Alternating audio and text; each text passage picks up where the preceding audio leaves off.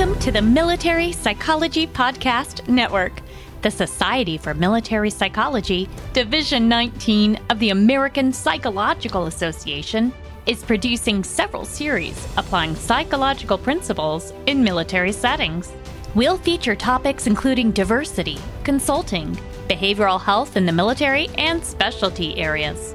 We address the question, what is military psychology, and answer it a number of ways. Follow the Society for Military Psychology at www.militarypsych.org. The Intro to Military Psychology podcast is an official podcast by the Society for Military Psychology, Division 19 of the American Psychological Association. It does not represent the position of the American Psychological Association or any of its other divisions or subunits. The contents, views, or opinions expressed in this podcast are those of the participants and do not necessarily reflect the official policy or position of the Department of Defense, Uniformed Service University, Department of the Army, Navy, or the Air Force. Welcome to another episode of Intro to Military Psychology. Welcome. And again, my name is Kian, and here with me, my co-host. Hey, Ethan. What's going on, guys? Yep. And today we're going to talk about military psychology again, and in that context, how people can do advocacy. And with us, we have a wonderful superstar in the Navy, Dr. Nick Grant. Hello, Nick. Hello, everyone. Thanks for coming, Nick. Good to see you. Thank you for having me. Yeah. Nick has done a whole lot of work in terms of policy and advocating for change, both in and outside of the military. And today we're just going to talk to him and learn his efforts in that front and how to apply that in military psychology. So we always ask our speakers, our guests, to talk about their background. So Nick, if you want to just tell us, a little bit about your background, your training, and what led you to military psychology.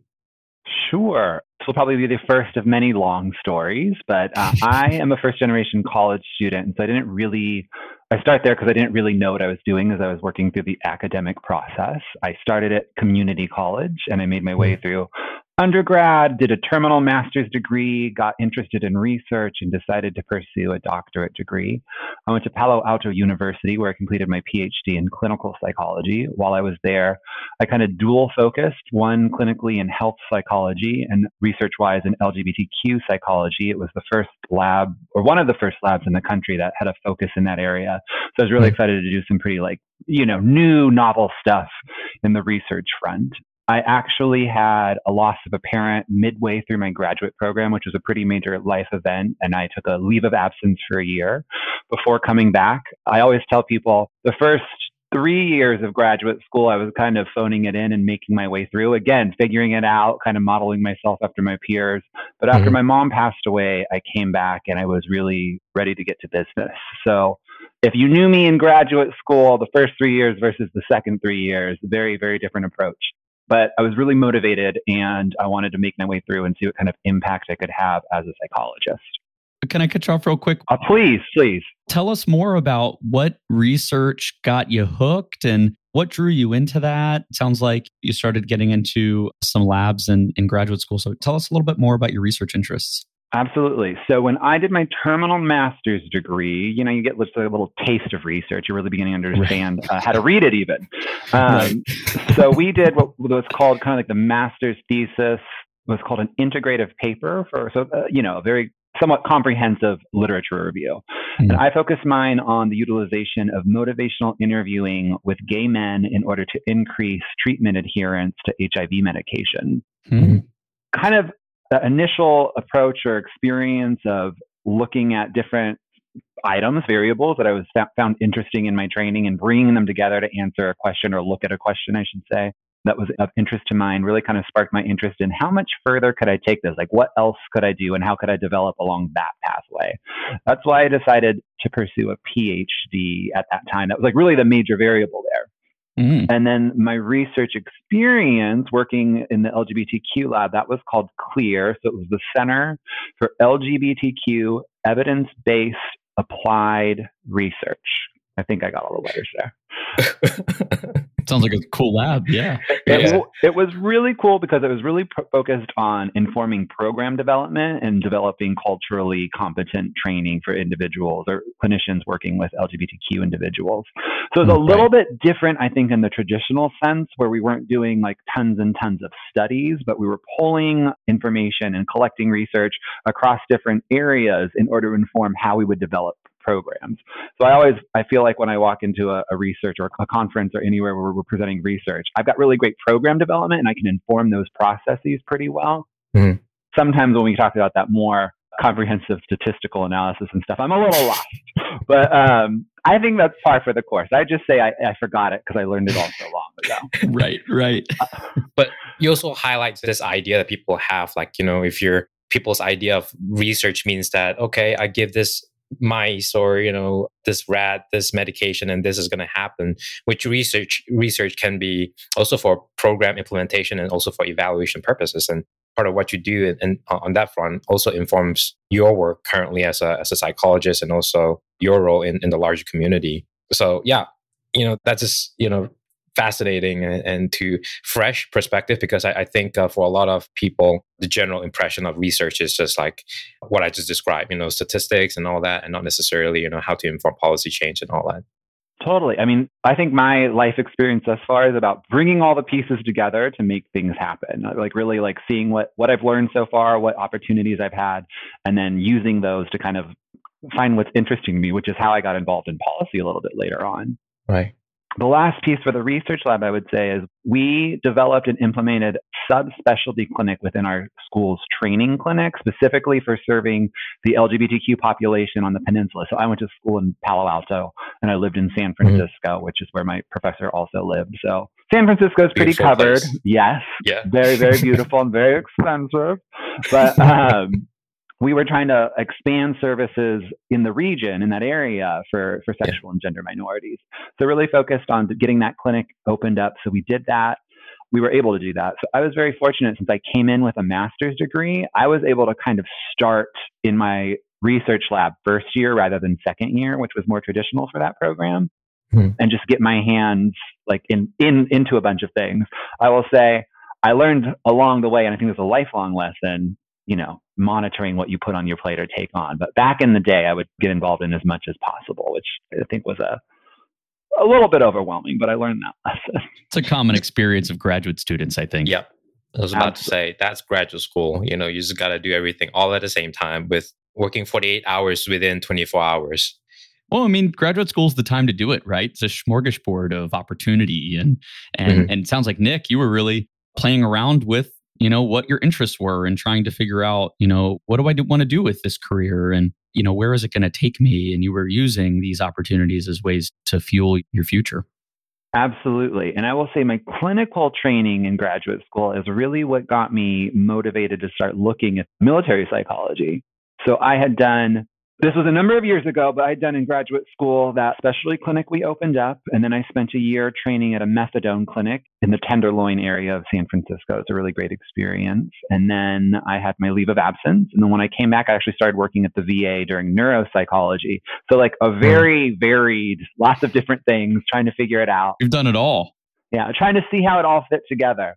I had always had the interest in health psychology, so kind of a common thread. And I definitely view the field of clinical as really integrating health psychology throughout many programs and in much of the work we do, especially in the military.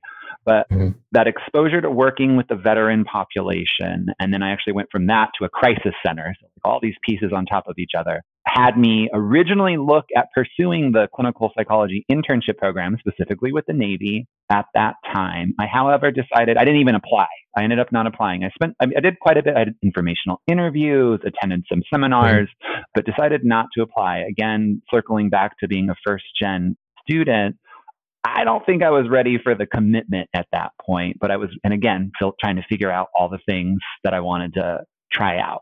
So I ended up matching. I was very, very fortunate because I matched at my first choice internship and I went to Tulane School of Medicine. My position was specifically focused in behavioral medicine, so health psychology, and I got to live in New Orleans. So that was a very bad. Yeah. A very fun experience, a great training environment, and I always say a very fattening year for multiple reasons. So I spent a year down there training in behavioral medicine, spent a quarter of my time at a comprehensive cancer center, a quarter of my time in an abdominal transplant unit, and then half my time at a college counseling center. So again, that generalist model, but bringing in all those pieces together. I will say that I was really interested in finishing my degree. I mean, that was my goal at that point. And of course, at internship, there was a lot of pressure for postdocs. So I was following the kind of cookie cutter pathway in that regard to becoming licensed. And then I was fortunate again, I'm going to use that word a lot today, I think, to match at my first choice postdoc. And I came to San Diego, where I'm currently located, and I did the LGBTQ mental health VA postdoc. I believe there are 7 of these positions across 7 different VAs around the country. A specialty program that the National VA Center runs, the LGBT Center runs, or program rather. And it was really exciting because San Diego is a flagship VA. And the first postdoc in this position was the year before and happened to be a really good friend of mine from grad school out of the same research lab. And so I got to continue doing the program development and expansion of services that he was doing while essentially running my own program, being the sole clinician, and getting really involved in the administrative side of things, which is where I would say my advocacy spark really ignited and took me forward. So it was a fantastic year. I always tell everybody, postdoc for me was the most professionally formative year. I really leaned into and started to trust myself more as being an autonomous clinician. I got really great training based on the supervisors I had. And then I think it prepared me for licensure and independent practice. Wow.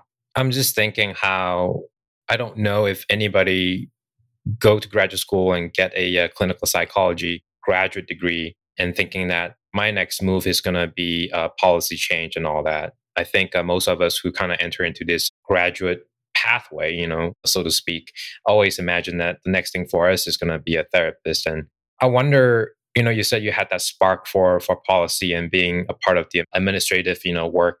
I wonder if you would share a little bit more details, what led you into that mindset and into that pathway. Yeah, absolutely. So the unique position, my postdoc cohort was rather large. I want to say there were 12 of us. And then there were the research postdocs too. So it was really closer to 20. But it was a really cool group. I still have many friends from that cohort year. But the LGBTQ position and how it was kind of established at the San Diego VA was really unique in the sense that I was developing and running my own program. The other postdocs were definitely leading within their areas of specialty, but I was getting to really design, set up, not only schedule and all that less fun administrative stuff, but put it together. And because of that, I had to have a significantly larger amount of contact with the leadership within the mental health department, I think is what they are within the VA, and really really go and advocate for my patients, for my programs, present strong policy and research rationalizations for why the decisions that I was making for the programs and patients should be supported. Right? It's all about a negotiation and using the research base and using not only at the local level, but what the national office is saying and what we're seeing within the larger field of LGBTQ psychology as well. Pulling all those pieces together and communicating those. So I would say it was my first experience in learning kind of the policy translation piece, which I'll talk a bit more about in a minute. But that's where I saw I don't want to say the power differential, but where I felt like I was able to make a systems level change for the patients. And that was really my focus. I love clinical work. I love patient care. But I was getting to do this other area where I thought I had a strong foundation and use my skills in order to communicate with the leadership again, to ask for, I shouldn't say get, but to ask for the things I wanted to best support them. Of course, some things they were more willing to give versus others, but it was a really, really great experience in that was the year that I applied to become an APA congressional fellow. And that, this is the thread, and I'll kind of go through my experience and then share the thread. Hopefully that makes sense. But during postdoc year, I had known about the fellowship for a number of years because while I was in my graduate training, I co-enrolled in an LGBTQ health policy and practice graduate certificate program at George Washington University. And my policy instructor, so I had a graduate level course in public policy, was a social psychologist who had been an APA congressional fellow like a decade before. So I'd known about the program for 3 years. It came across a listserv. Like I wasn't tracking it. Like I thought it was interesting. It wasn't something I was like definitely going to pursue. But that year, based on the experience in the VA, it came across one of the random listservs that I'm on. And I went to my mentor at the VA, and said, this is really interesting to me. What do you think? She is still a friend. And actually, now that I'm in San Diego, I have more contact with her again because we're more local. But she said she had a supervisee who was a postdoc like 2 or 3 years prior apply. They didn't get selected, but she wanted me to connect with that individual in order to just learn more about like what the application process is like and what that individual had found out in their informational interviews about the actual fellowship. And that's kind of how the whole process got started. She connected me with this other individual. We set up, I think, a phone call. We exchanged a few emails, had a phone call. This led to phone calls with 3 or 4 other people. It's all about the network, accessing the network. And then I applied. And when I wrote my cover letter, my application for the congressional fellowship, I told them, like, this is my thread and this is how I view my pathway to this point. I was doing all that work at CLEAR in my research lab at Palo Alto University. And it was leading me towards my experience of starting in the VA as a practicum student in Palo Alto, and then my postdoc current experience where I was doing that program development directly related to my research lab with the patient population I've spent years researching and working with, and then advocating with the leadership. So I was able to draw like how I learned over time in graduate school. Direct clinical service, program level development, and then systems level implementation about policy. I actually, I shared a kind of a lesson about this in the transgender veterans group that I ran. It was very applicable to like how they access services, but explaining how policy gets pumped out, how it gets translated by administrators, how it gets delivered to VA leadership, how it gets delivered to your clinician, and then how it finally reaches you. It was an upside down triangle. I'm sure it was ugly because I can't draw, but it was kind of my lesson for them in discussing about like how they access services and what that translational piece is across the process. Wow. So you got the position, it sounds like. I did. Again, very fortunate. I don't know if I'm like really good about writing about myself. I've been told a number of times that I get very excited. So I think I communicate that, at least in my speaking and my writing. And so I was selected. I made it through the first round. Just like DC, you had to do a writing test. So we had to write a policy statement for it. And then I was selected to be a finalist. Back then we were still traveling. So I flew to DC for the interview. As I recall, there were 4 finalists. There's 2 positions and 4 finalists for each position. And they called me at the end of the day and offered me the position. And I remember the director at that time said, I was in the taxi leaving the hotel going back to the airport, and said, you don't have to answer right now. Like, you take as much time as you need. We need an answer within 2 weeks. And I go, I don't need any time. I'll take it. Nice. So yeah, it was a big step. And I also have to admit, I didn't truly know what I was getting myself into because I wasn't super clear on what the fellowship was going to include. Mm-hmm. So what did you find yourself getting into? So the APA Congressional Fellowship, and I'm going to connect this because I've recently learned about I want to say exactly same fellowship that is available, and I believe across all the services. The Navy definitely has it. I'm pretty sure the Air Force has it as well. So they call it the Service Legislative Fellowship. You basically go to the Hill, you go to Congress, and you work in either in the Senate or the House, in either a committee or personal office. And you are essentially a Hill staffer for that year. The way that the APA has it set up is you can select who or where you want to apply, and they have no say whatsoever because of all the laws around gifts and how that kind of plays out with giving things free to Congress or to politicians. They can have no say whatsoever in who you apply to. They will give you information about offices or what they know about personnel or issues that those offices are working on, but they don't have any say. So it's really free for you. For the services, you go and work out of their specific legislative office, and then they will hook you up if you're interested, I believe, in working in a committee or personal office based on somebody who's working on issues related to your service. So for me, more specifically, I went out and I said there were 3 areas that I was most interested in working in: military or veteran policy issues, LGBTQ issues, and healthcare issues, of course, with the specific thought that I really wanted to work in something related to mental health. Mm-hmm. This was a number, wasn't that many, 5 years ago? I don't remember. But you go, you have like a 2-week orientation, and then they have what is called Nerd Prom.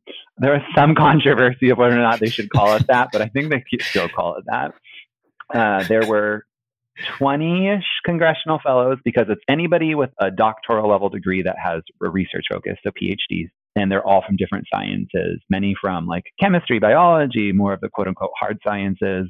And then I would say maybe a third from the quote unquote soft sciences.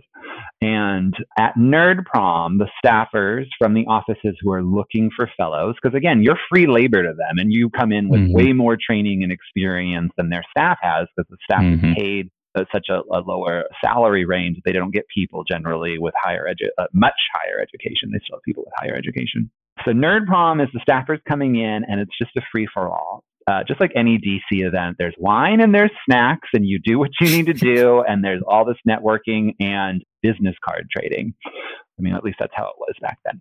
Mm-hmm. And they did give you a directory of all the offices that were familiar with the program, because the program is ran by AAAS, the American Association for the Advancement of Science. Are the ones who kind of like organize it, but you're sponsored by your professional homes. I was sponsored by APA. Mm-hmm. You get the book, and they say, these people are people who are familiar with the AAAS program and want a fellow, and then it's basically maybe half a page entry with a few bullet points about what like subject area they're looking in, and then what the member's name is, their committee name is, and then what issues they're working on, or like whatever that staffer specific area is. So I remember there were 3 offices that I want to say most, from what I knew at that time, I didn't know that much, but at that point, there were 3 offices I really wanted to work in, and that was either Senator Kirsten Gillibrand from New York, Senator Dianne Feinstein from California, or Senator Tammy Baldwin. Now, Baldwin had not had a fellow in the past, so I went, quote unquote, off book and reached out to her staff, and they said, oh yeah, like we'll definitely interview you.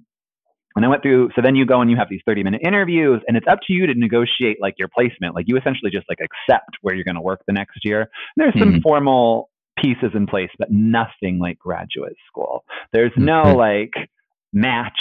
There's no like acceptance. There's no CV. Your resume can only be 1 page.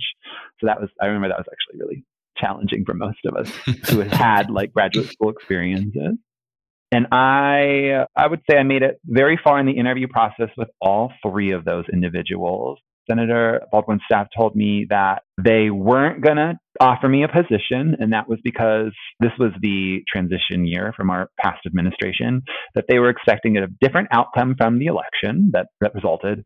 And due to that, they didn't think they were going to have enough work across their military and LGBTQ portfolios, which is the areas I would have worked on in that office, to keep me fully, like gainfully employed, essentially. Mm-hmm. And so I was sad, but I said, okay. I ultimately turned down an offer from Senator Feinstein's office just because it was healthcare only, and there wasn't a significant number of issues within healthcare that matched my interest area. Mm-hmm.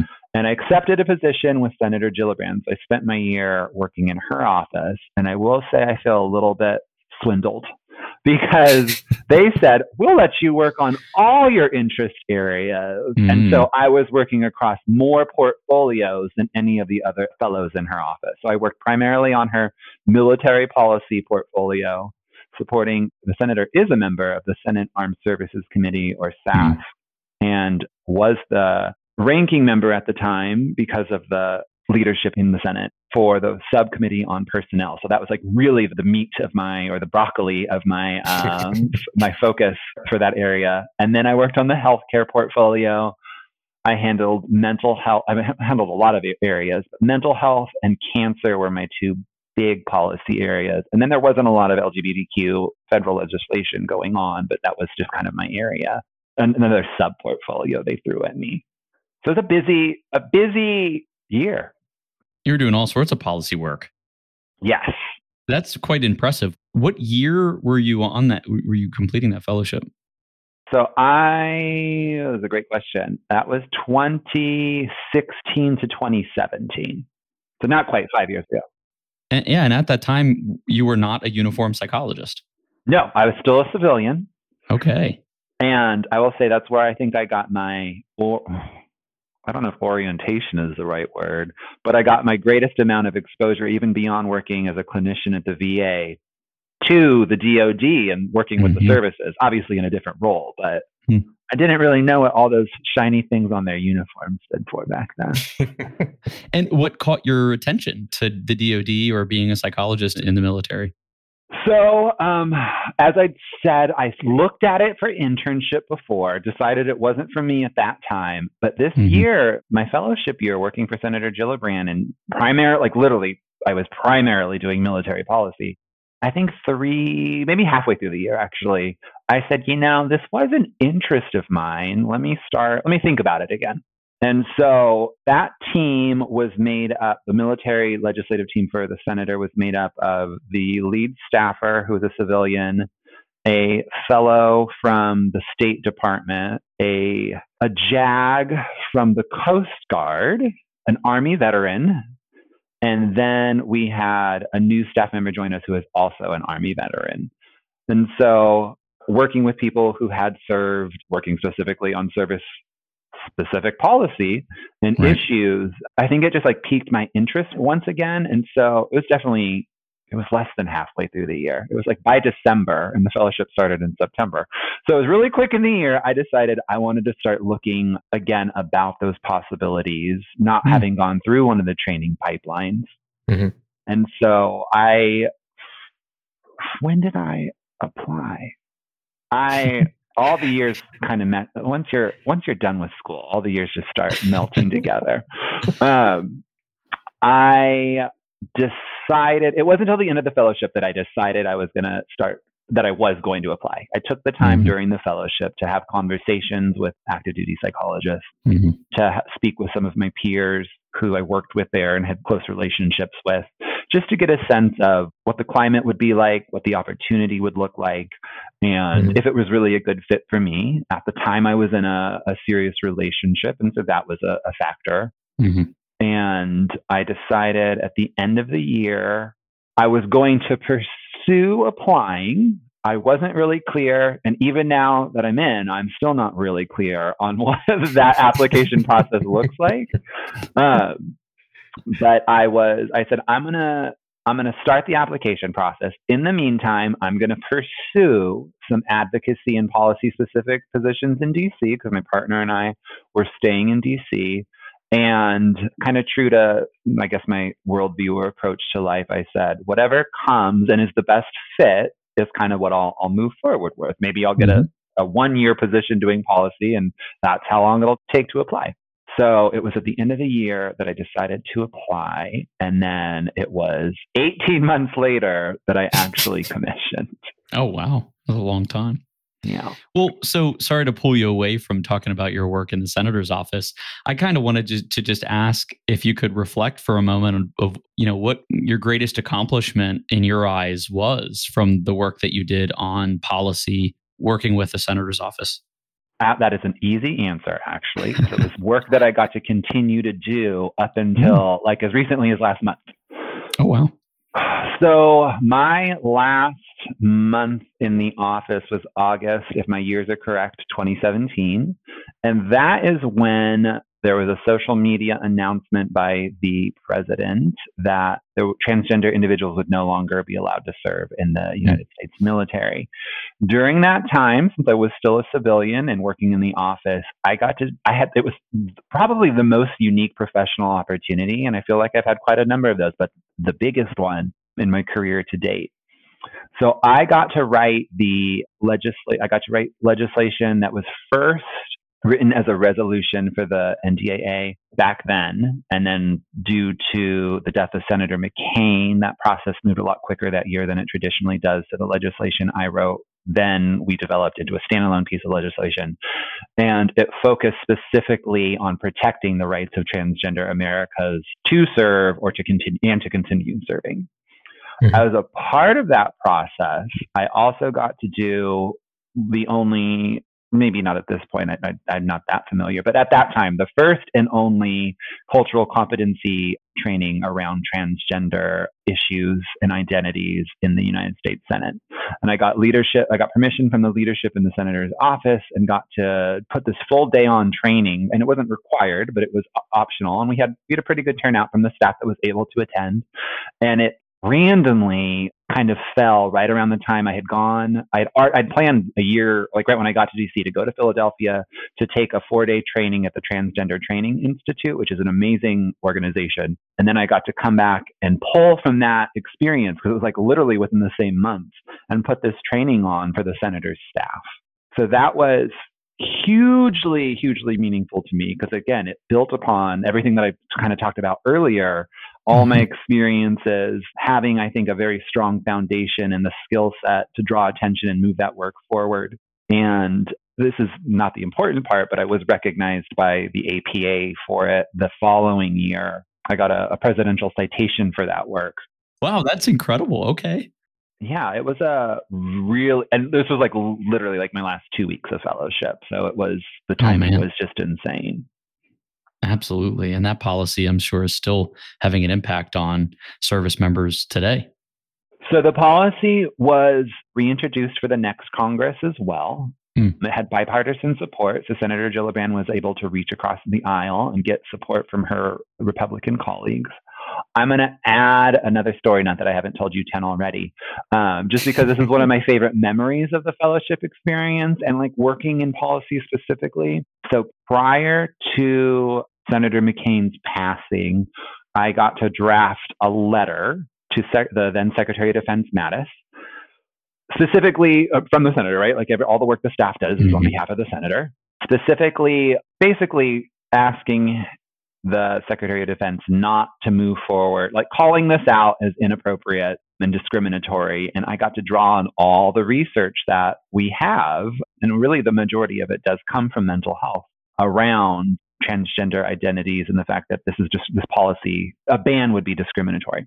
The memory, which is very, very powerful, as it's even returning to me right now, is you may remember when they were trying to overturn Obamacare in the Senate, and Senator McCain came in and was the final vote that prevented them from being able to do so with his like famous thumbs down, like when he walked in.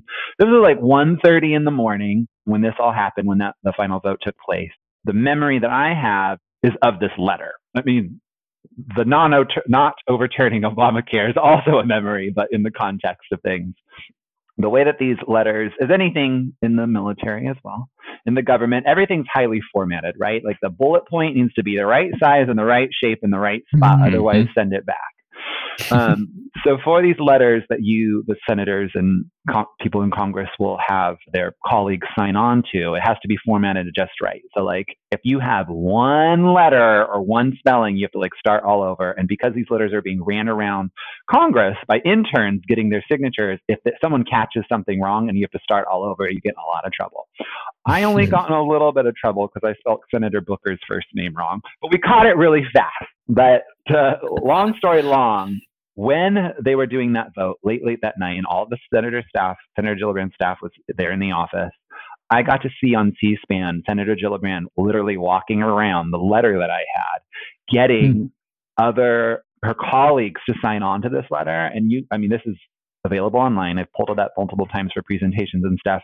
And there are people who signed onto the letter, like in the margins, like wrote their names, which is something that is totally unheard of. But she was literally walking around to Democratic and Republican senators, like explaining this issue and getting people to sign on to this letter that I got to write. Like, it wasn't so much that I got to write it, but it was seeing like something that I got to participate in, and how she was able to utilize her relationships to really get support around this issue. And I don't remember the number right now, but it was close to 50, like high 40s for the number of senators that she got to sign on to that letter. And this was all happening before the thumbs down. It was a very a special evening. Wow. That's incredible. You've had an impact on a number of things, but I think what's hitting me most sharply is that you speak so passionately about the policy work that you've done. And it sounds like it's informed and fueled maybe even some of your military career and the work that you do in the Navy. Definitely. I think that all things, for one reason or another, become or are connected. Mm-hmm. So it directly connects to some of the work that I've done in the Navy thus far. So that fellowship ended in 2017, and then I commissioned in June of 2019, so not that long ago. Mm-hmm. And the way that, I'm going to tangent again for a second, the way that the direct accession kind of process is set up right now, at least for the Navy, is that once you make it through the application process and you do the direct accession program, they call it, you do come in. They are focused on setting up your first tour at one of the MTFs. And that's specifically so that you can learn the military specific side of everything. I mean, there's no, like, that list is too long to even get into. But learn about disposition, learn about how the system works, learn how to wear your boots, which is something I still struggle with. And for those that don't know what an MTF is, it's a military treatment facility. Mm-hmm. Mm-hmm. Thank you. And they want you to be at one of the larger facilities so that you have more peers and support to learn from while you're acculturating and learning the system truly. Mm-hmm. So I came to Naval Medical Center San Diego, and my first year, at least everybody I know has told me, like, your first year has not been like the traditional first year direct accession. So mine's not the model by any means, mm-hmm. but I think the intent was there. So I came and I was here for about 4 months, rotating around a couple of clinical placements, just learning how Balboa, the hospital specifically, worked. And then this opportunity, quote unquote, arose, and they needed to send somebody to one of the aircraft carriers that was out and about, let's put it that way. And my department head, who is fantastic. She's actually on that aircraft carrier now. She's their psychologist. She called me and asked me a series of 3 questions. She explained the situation and said they needed to send someone. The 3 questions, if I can remember them correctly, were, is there anything that you have for the next 3 to 6 months, I don't remember what the time frame was, that you couldn't be away from? Like, I think the spirit of the question was, is there family or obligation or a wedding or anything like that mm-hmm. coming up that you couldn't be away from? And then the second one was, I don't remember it so much, but I want to say the spirit of that question was, are you comfortable with the idea of taking this opportunity? And mm-hmm. the third one was, will you take the opportunity? Oh, wow. That happened quick. It was really quick. It was a noon phone call, and I was with one of the junior sailors helping her get set up for the directorate's Christmas party. So we were at the park getting a permit, because you never know what you're going to do as a military psychologist. It was a fun day.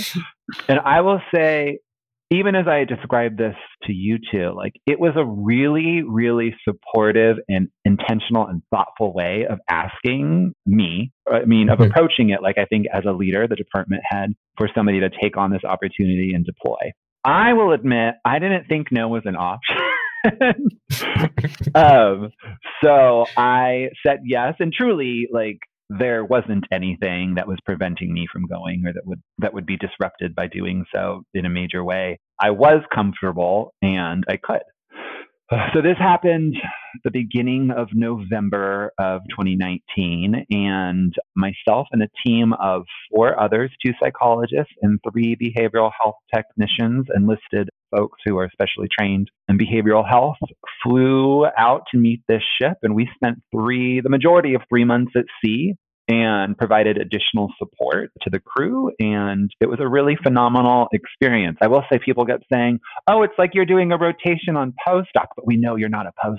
You already did that. I'm so struck by the fact that you went from working on policy in a senator's office to working in a hospital in San Diego. Yeah. With what I imagine to be clinical mental health problems, if not doing health psychology in a clinical setting. What was that transition like? So there were 2 small steps in between, because I was still in DC, I think, for another year in between, or when was that? A year and a half, right? Like that was how, right? Yeah. I'm talking to myself now. Based on your story, that adds up. Yeah, about a year and a half before your commission. Yeah. So I had 2 gigs during that time, and one was at the Suicide Care Prevention and Research Initiative. Keen, if I have that right? I think so, yeah.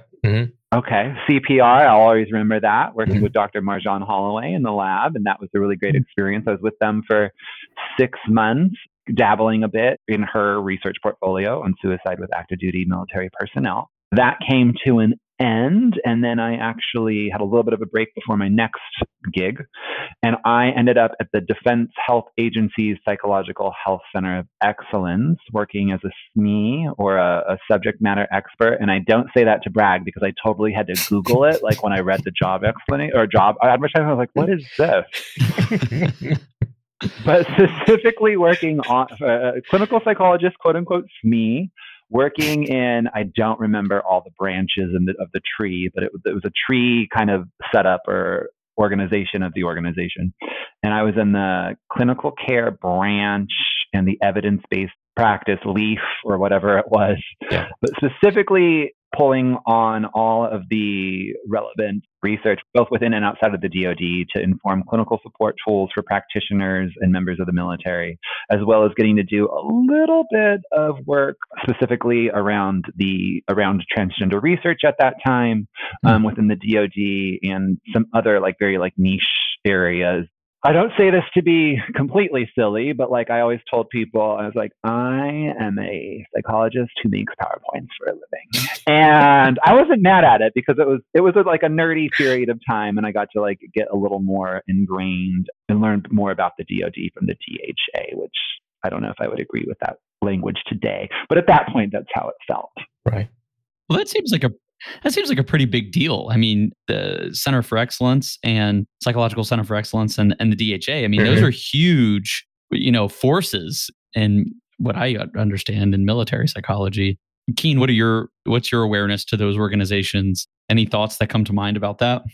Like Nick was saying, those agencies essentially dictate, how clinicians kind of practice.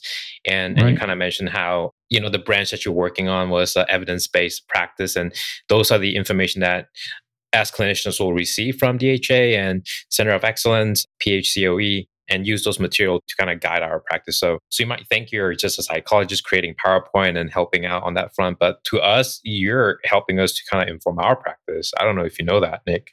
Well, I appreciate that, because I have been an advocate for the PHCOE ever since I did commission. And I was like, we have all these resources. I helped make them. We should use them.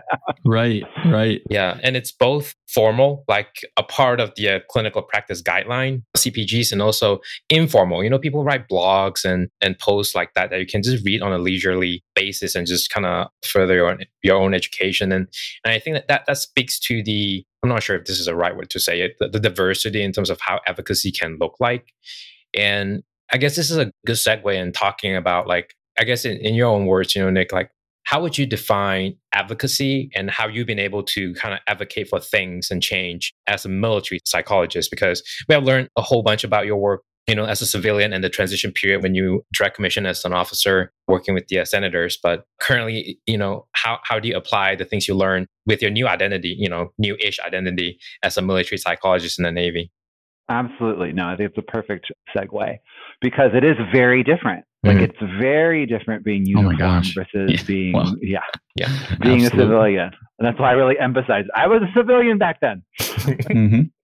I think this is what I was thinking about our talk today, our chat today. Thinking about the definition of advocacy is kind of where my mind kept going back to, because I don't have any sort of like pre-thought out language for it whatsoever.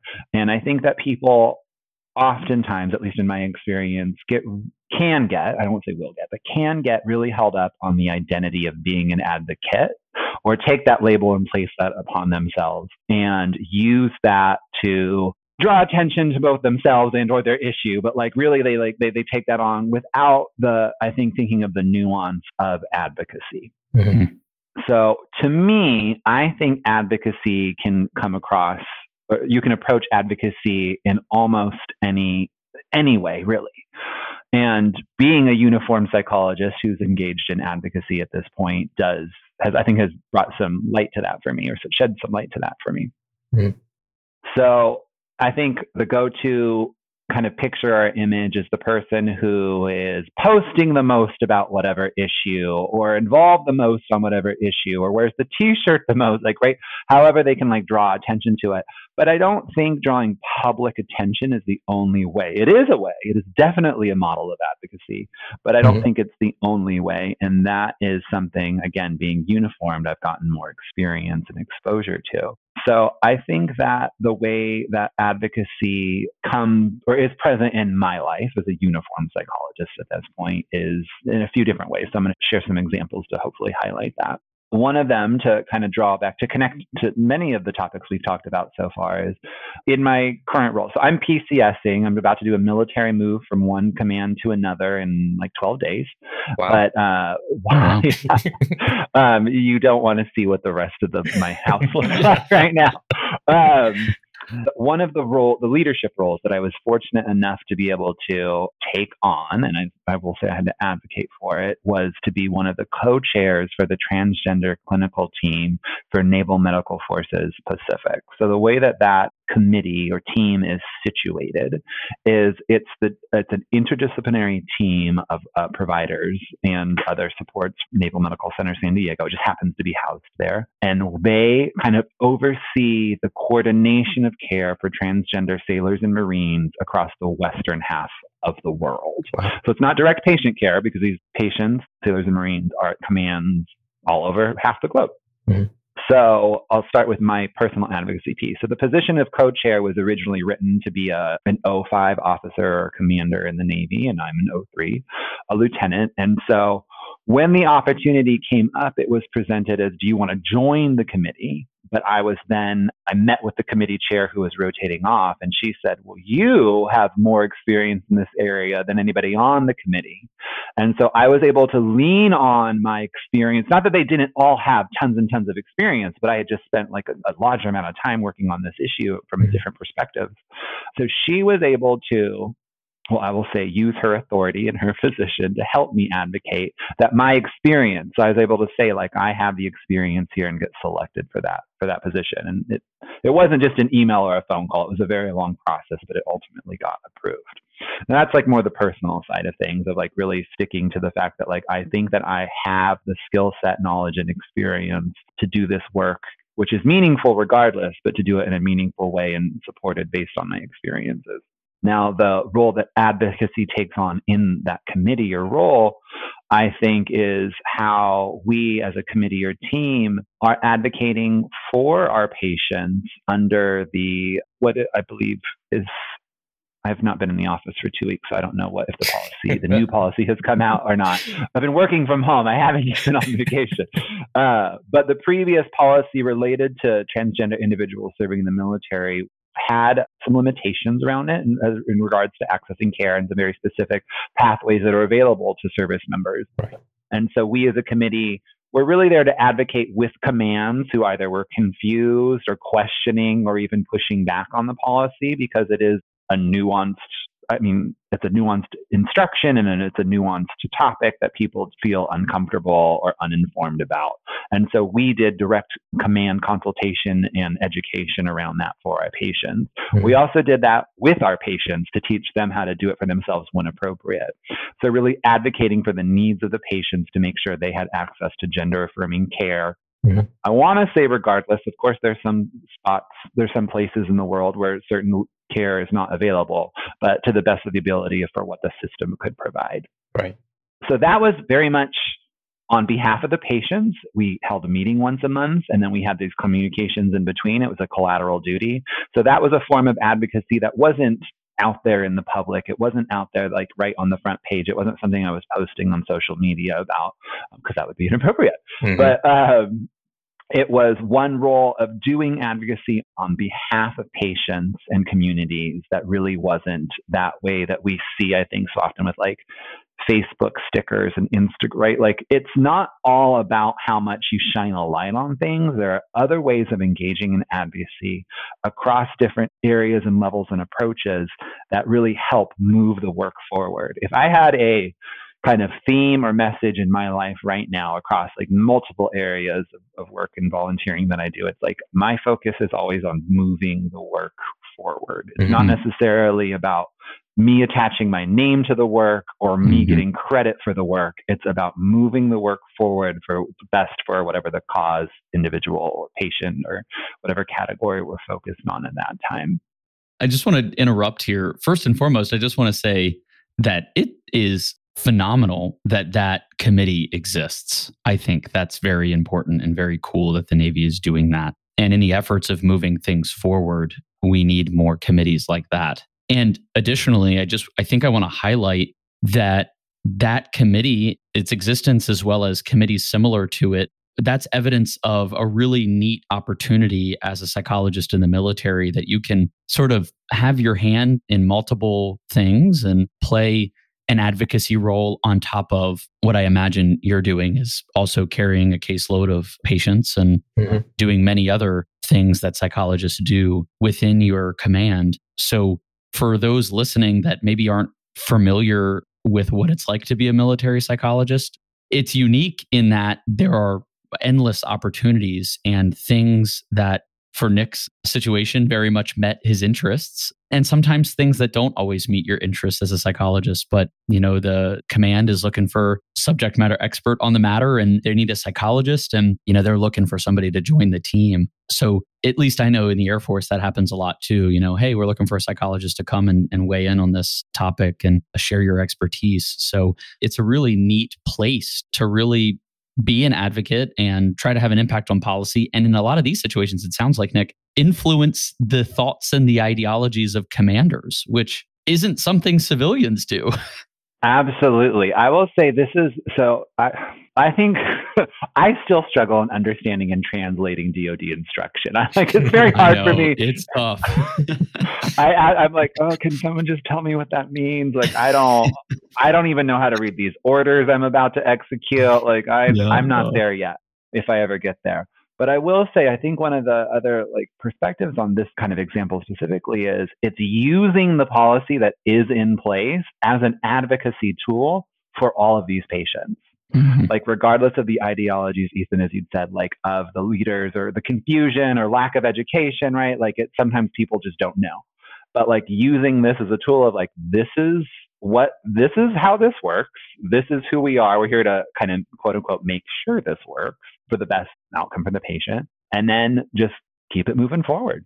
I also want to highlight a couple of things too.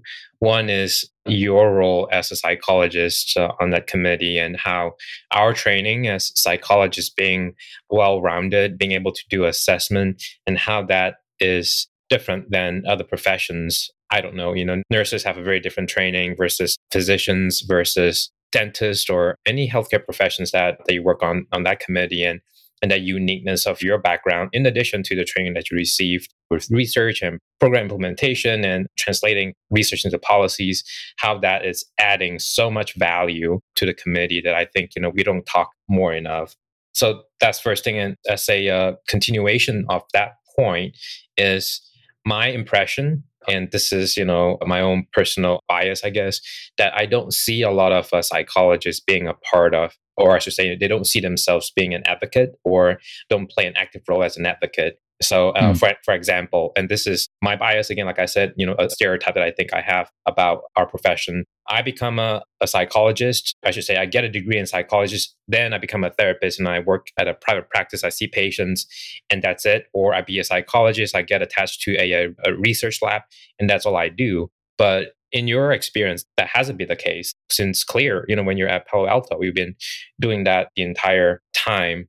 Again, like I said, this is my experience. I wonder if you both have a different kind of opinion and how psychologists play a role as an advocate. Well, I mean, I think one of the things that comes to my mind as I hear you say that is just, I think a lot of people working in private practice or a lot of time working in some even larger agencies, just they stay within their lane. The system or their position isn't necessarily set up to advocate even for their patients, right? Like spend the hour with their patient or whatever it is, and then that person goes away and then they see somebody else. But in our case, in the DoD, at least in my experience thus far, when a patient comes in and they're having a unique problem or, it's impacting their job in a certain way, their mental health condition or something that they're struggling with, or, say, for example, they just have like something going on in their family, right? Like we have the ability working within this system where we can actually reach out to their command and we can get support for them or advocate for something to change within the workplace. And I think it's really unique working in the DoD because you can have an impact on the person that you see clinically. It just with the larger scope. A lot of what Nick has been talking about has been sharing a really large impact, right? And I think I'm reflecting now on just like small impacts that we can make and small ways that we can advocate for even single patients. And I think that extrapolates as a psychologist. You might see somebody, let's say multiple people from the same unit or, multiple people from the same command, and you might have an itch about that and be like, what's going on over there? And there might be ways where you can start to see what kind of advocacy there is to be done to support the health and well-being of that particular group. So I don't know, those are just some of my thoughts. It's exciting to be having this conversation because I think it's a unique thing that military psychologists get to do. We work in a system that really supports us being advocates. And it is at a lot of times our choice to do so. Mm-hmm. I mean, Ethan, I agree with everything both of you said, but it is extremely unique based on the impact you can have on the service members that you're working with because of the context and the ability to consult with commands and really get a little bit more. The boundaries are a little bit different. I mean, that's kind of the fact of it. The boundaries are a little bit different and not necessarily in a negative way. One of the examples that came to mind as you were talking about that is I just finished up my position as the division officer at the Marine Corps Recruit Depot here in San Diego. So one of the two training commands for Marine recruits. And we as the mental health unit handled the recruit duty, the mental health duty. So that sounds like a cool position, by the way.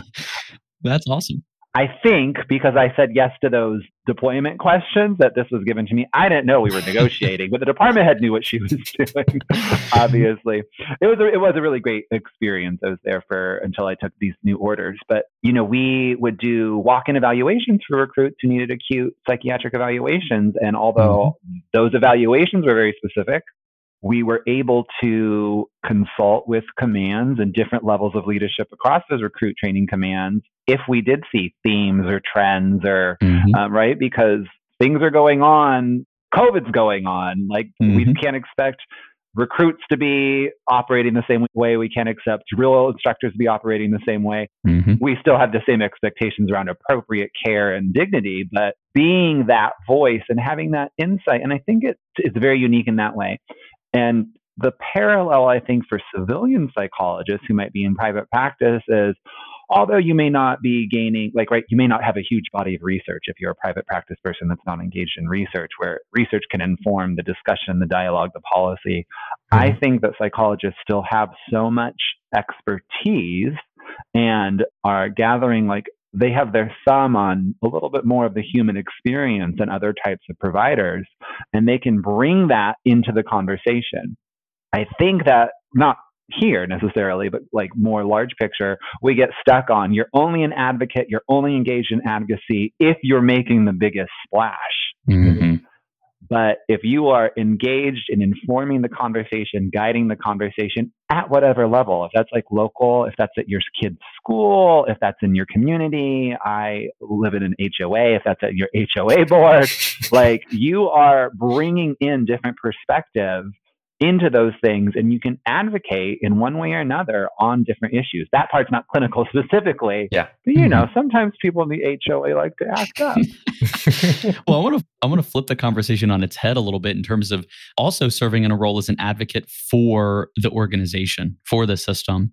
And Nick, I imagine in the basic recruits going through training environment, there are many times in which people have mental health problems that aren't a good fit for the military. And a lot of the times, maybe we need to advocate that somebody not stay in the military, or somebody needs to find themselves in a different career field because it doesn't necessarily align with, you know, the best practice of that unit or of the service.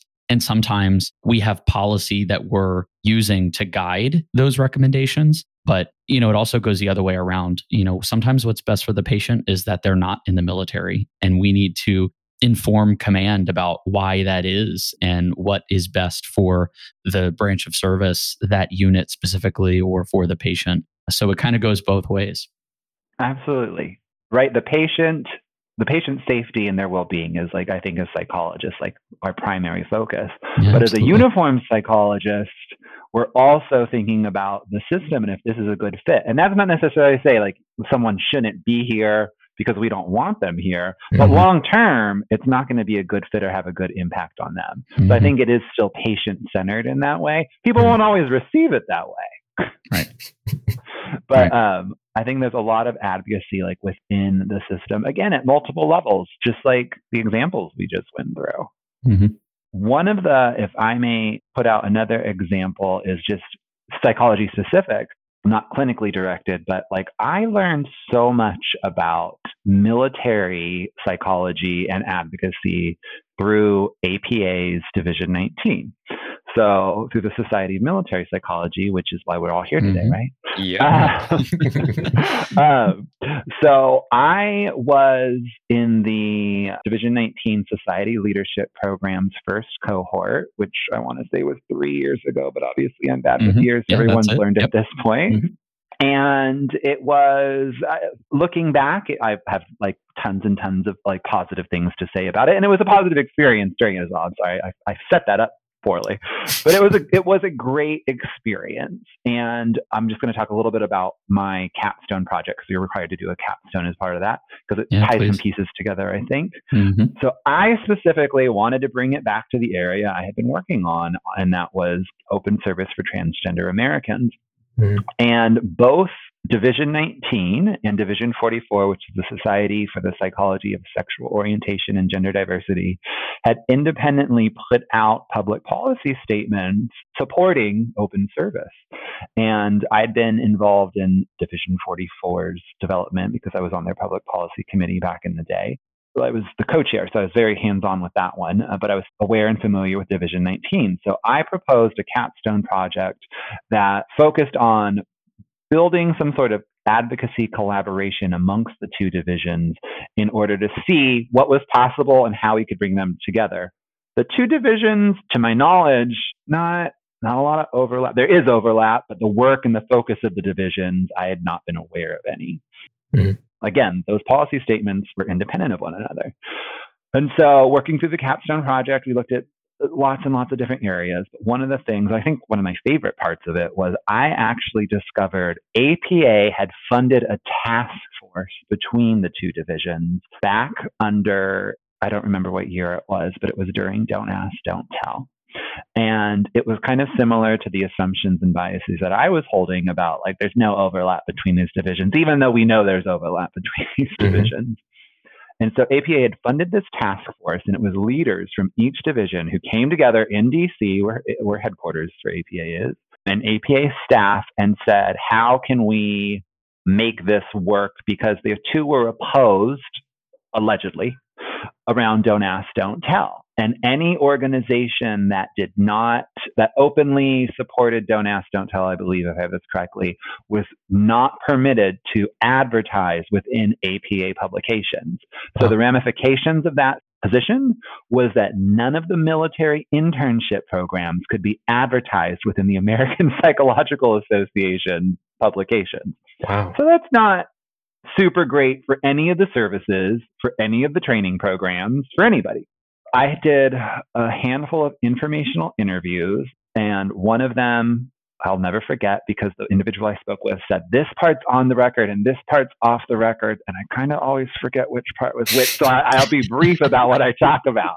I have notes. But the thing that stood out the most was they said within like the first 30 minutes, I think that's even longer than the individual had stated, they were able to find common ground in one of the most meaningful ways, because one of the leaders from Division 19, as they were trying to like do icebreaker, right? Like, how are we going to get these groups talking to one another? Shared like a loved one, a brother, or something like this, was a part of the LGBTQ community and spoke to how much they supported that person and loved that person and their identities and their life and their family. And I think the people from Division 44 who this interview was with spoke to the fact that like they just never thought that they had allies in Division 19. Mm-hmm. And they it said it immediately broke the ice and they were able to come together. And this is available on APA's website. And I think it might be on Division 18's too. But there's a report of all the collaboration the two divisions did for a 2-year period, including like huge things that our annual convention and reports and papers and research collaborations. So it was really eye-opening for me to learn that uniformed psychologists and leaders within Division 19, some of which at the time were uniformed, could participate so actively in advocacy, supporting certain issues, just not in the sense that they can't be the spokespeople for it. Mm-hmm. The beliefs and things that people engage in and support are up to them. That freedom isn't taken away just because you put on the uniform. And I don't even want to generalize and say that I think other people think that. I'll say that like I was really confused and concerned about that. Mm-hmm. I'm on the board of directors for a national nonprofit organization focused on LGBTQ healthcare, and I will rotate I'm the president-elect right now. I'll become the president in September, but when they approached me and asked me to run, I said, well, I don't even know if I can. I got to look into this more. Mm-hmm. And I did, and I had lots of conversations with leaders within the Navy and Navy psychology and Division 19 specifically, and everybody was like, yeah, there's absolutely no problem with that. You have to, of course, be mindful and thoughtful about what you state publicly and put out publicly because you are representative of your service, but that doesn't negate your ability to engage in things that are personally meaningful to you and take on those opportunities. Mm-hmm. Yeah, that's so beautiful. I think one of the reasons of us asking you today to speak to us is just to highlight that, that you can be a military psychologist and a uniformed psychologist and still continue to advocate if the things that you've done before, it's just heavily focused on advocacy. And on the other thing is, if you haven't thought about advocacy and you're a psychologist, how can you think about, doing advocacy work in your own world, whether it's as small as, like you said, wearing a t-shirt saying that, hey, X, Y, and Z, this is what you need to do. And, or becoming a psychologist that create PowerPoints for other people so other people can learn, or translating policy, or just being a part of committees like what you have done, promoting change or advocating on behalf of, the patients, or in Ethan's example, advocating for the system. So it's beneficial for both the patients and also the system. And I think, if today's conversation can jumpstart that, motivation or that desire to be a part of that work, I think we have accomplished, a whole bunch. So, yeah. And I think I personally struggle with that too. And Ethan and I kind of talked about our role as both in our triple role as a graduate student, people wearing uniform, service members, and also a part of a Division 19, and how do we kind of balance all those different roles in terms of advocating for ourselves and not creating conflict. And Ethan, you were trying to say something?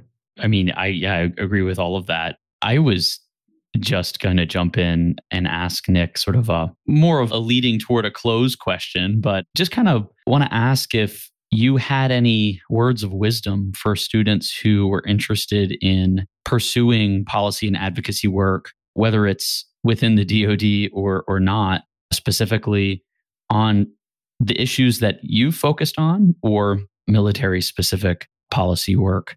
If students were listening and you were able to communicate something to them, what would you highlight? What would you encourage them to do to get into this? I think there's tons of opportunity. Similar to what the three of us discussed earlier, like there's opportunity at different levels across the board. It's all about how you think about it. One of the things specifically for graduate students in psychology, regardless of what field of psychology, I'm going to put a plug for another division that's not 19 or 44. We'll allow it. Okay. So I meant to say this much earlier on. Most of the advocacy and translational research that really focuses on policy and advocacy and translating research into policy comes out of social psychology. And the exposure that I got to social psychology beyond graduate school and beyond reading was when I was a congressional fellow. So Division 9 is the Society for the Psychological Study of Social Issues. It's called SPISSY. It's a standalone organization. I think it's much more, it is a division of APA, but it is also its own organization, like with its own staff and budget. It's a really, really, really wonderful division. I love them. And they have tons of opportunities to get like more involved at the graduate student level, including internships and fellowships and to inform like research and community engagement advocacy. Like they really do it. Policy is one of their pillars. Like that's really a foundation of that organization. And that is, I would describe it as a quote unquote social psychology or one of the social psychology divisions, but they're very, very open. I'm a member of SPISSY. The staff is all wonderful. So for the more formal opportunities going through there, I think that they have the internship. I think each of the other divisions, including 19, offers opportunities to get involved across different areas. I mean, I don't think that Division 19, you guys can correct me if I'm wrong, has a freestanding policy committee or public policy committee, but I've been consulted on public policy statements and stuff like that, just asked informally for input or review. And that's something that what I've learned in my 6 years or so since graduating is that if you are willing to do the work, there's always going to be an organization or system that's willing to let you. They may have parameters around what that looks like or what's permitted, but if you're willing to really dedicate that labor and that time, they're going to be willing to let you to do so. So if you have an idea and you want to bring it up through Division 19, such as the student committee or even to the larger XCOM, I've found the leadership in Division 19 to be largely supportive of just about everything that I've discussed with them. I think there's also a lot of opportunity to get involved at the local level. When I was living in DC, I served on the DC Mayor's Committee for LGBTQ issues. So that was really just focused on local issues within DC, which was kind of cool because it was a model that's looked at by other cities and areas. But the more like, I remember when I learned the term me search, right? Like some people lean into research areas that they connect with, not because it's about them or their identity per se, but an area that is personally meaningful and they feel connected to. So I think if you continue to engage in work, regardless of what that type of work is, that is personally meaningful and you feel connected to, you will find those opportunities to advocate across those different areas. Yeah, I'll be remiss if we didn't focus on this specific thing that we kind of talked around, but not directly addressed, is that you don't have to wear the uniform to advocate, that you don't have to be a part of uniformed services to be a part of military psychology. You can be civilians and advocate for service members and for policy changes for the greater community. And what you just said, all that, you don't have to be directly associated with any military organization, and you can be a part of Division 9 or Division 44 or Division 19 or Division whatever. So for listeners that's been listening this far, if we haven't made that clear, this is the point where we made it clear that it doesn't matter whether you're wearing it, the uniform or whether you're a civilian, you can do advocacy work in your own world, in your own capacity. And also, you don't have to be a clinician. I think Nick has highlighted many times today about how the research behind these policies is really the driver to changing policy and making edits and adjustments and recommendations. So, for those not looking to pick up clinical roles, or for those specifically maybe wanting just to do research within the DoD, I mean, there are opportunities for that. Right. There's Nick, I liked your comment. There's always work to be done, basically, right? There's always research to be done. And we're constantly living in a complex, ever-changing world. So we need people to be studying, tracking, analyzing what is happening with people, with systems, with policy even. So there's lots of research always to be conducted. So for those listening that are researchers and specifically focused on that, there's a lot of ways to make an impact in this arena. Yeah. So buy a t-shirt, support the LGBTQ community and transgender service members and says, hey, this is what we do. I will share. I actually came across an organization I'd never even heard of before. I'm attending a webinar of theirs, I think, in 4 hours. Now that I just remembered that. But it was supporting transgender youth. And I bought a t-shirt yesterday because even those dollars went directly towards the organization. So yeah, there's a way to advocate for anything across a variety of areas. It's not just the loudest voice or the biggest flashlight or, right? Like we often have so many obligations in our life, we don't even have time to donate labor and time. But there's a way, and it doesn't always have to be today, right? Like there will be opportunities throughout our lifetimes to advocate for issues that are important to us. Nick, was there something that you wanted to share with us today that you haven't gotten a chance to yet? I don't think so. We covered so much. I made a list, but then I drew all over it. I won't show you guys that, and the listeners can't see it. But I think we covered a lot, and I really enjoyed this opportunity. So thank you so much for inviting me to hang out with you two today. Gosh, it's been fun. Add it to the things you do as a psychologist on a Saturday. Yeah, exactly. Hey, what's next for you? I will be PCSing again in 12 days to Hawaii. So I'm very much looking forward to that.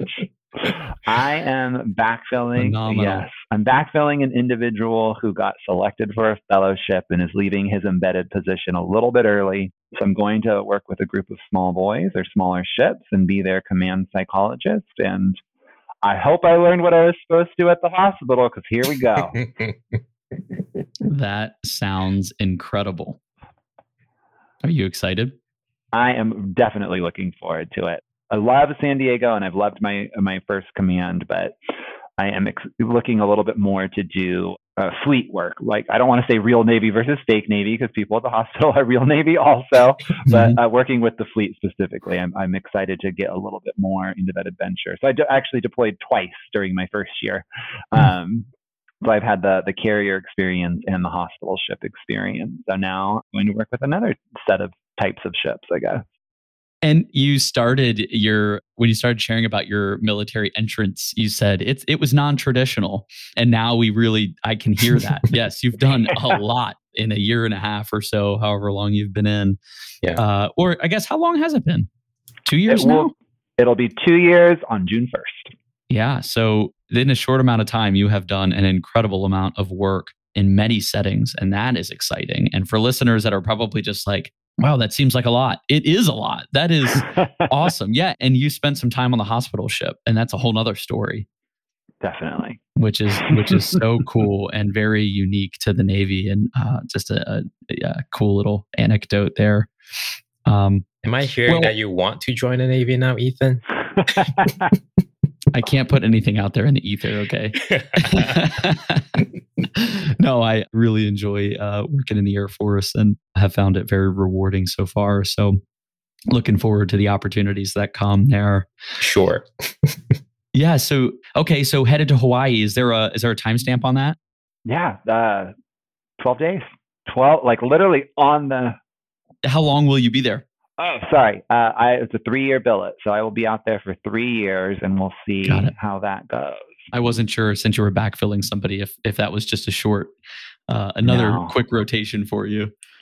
No, this will be my first full tour. I'll have done so my current tour, 3 years. I did less than 2 years, and then I'll be headed out to my real first one, I guess.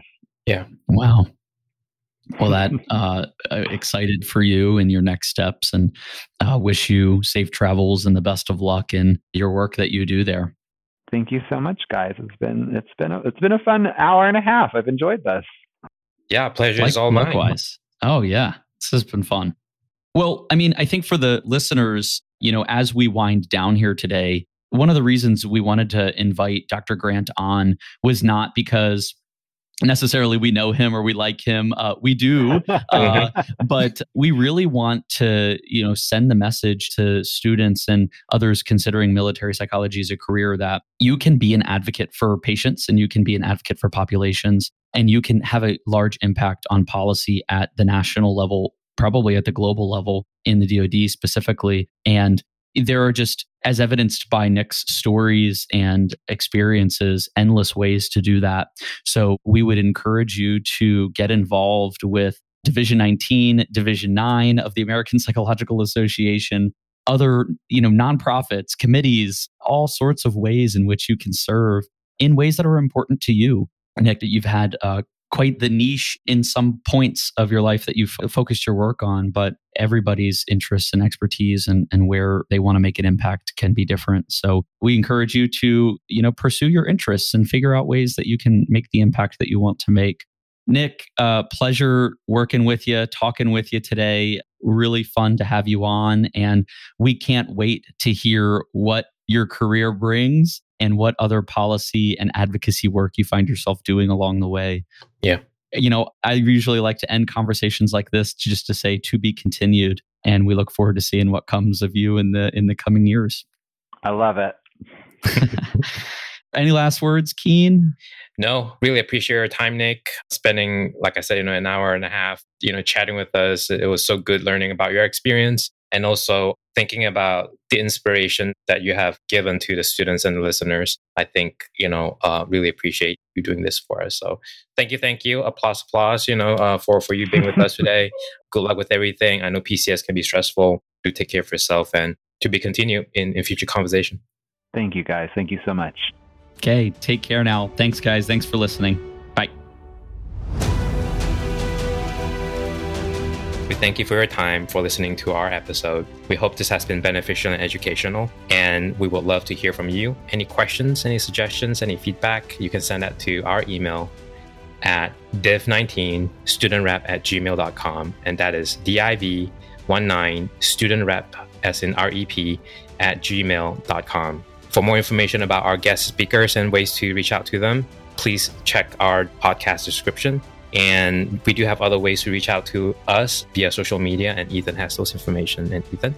Yeah, so feel free to engage further with us on our social media platforms, Facebook and Twitter. You can search at Division 19 Students to find us on both of those platforms. We thank you for your engagement and listening to our podcast, and we look forward to you joining us on our next episode. Thanks. Take care. Bye-bye.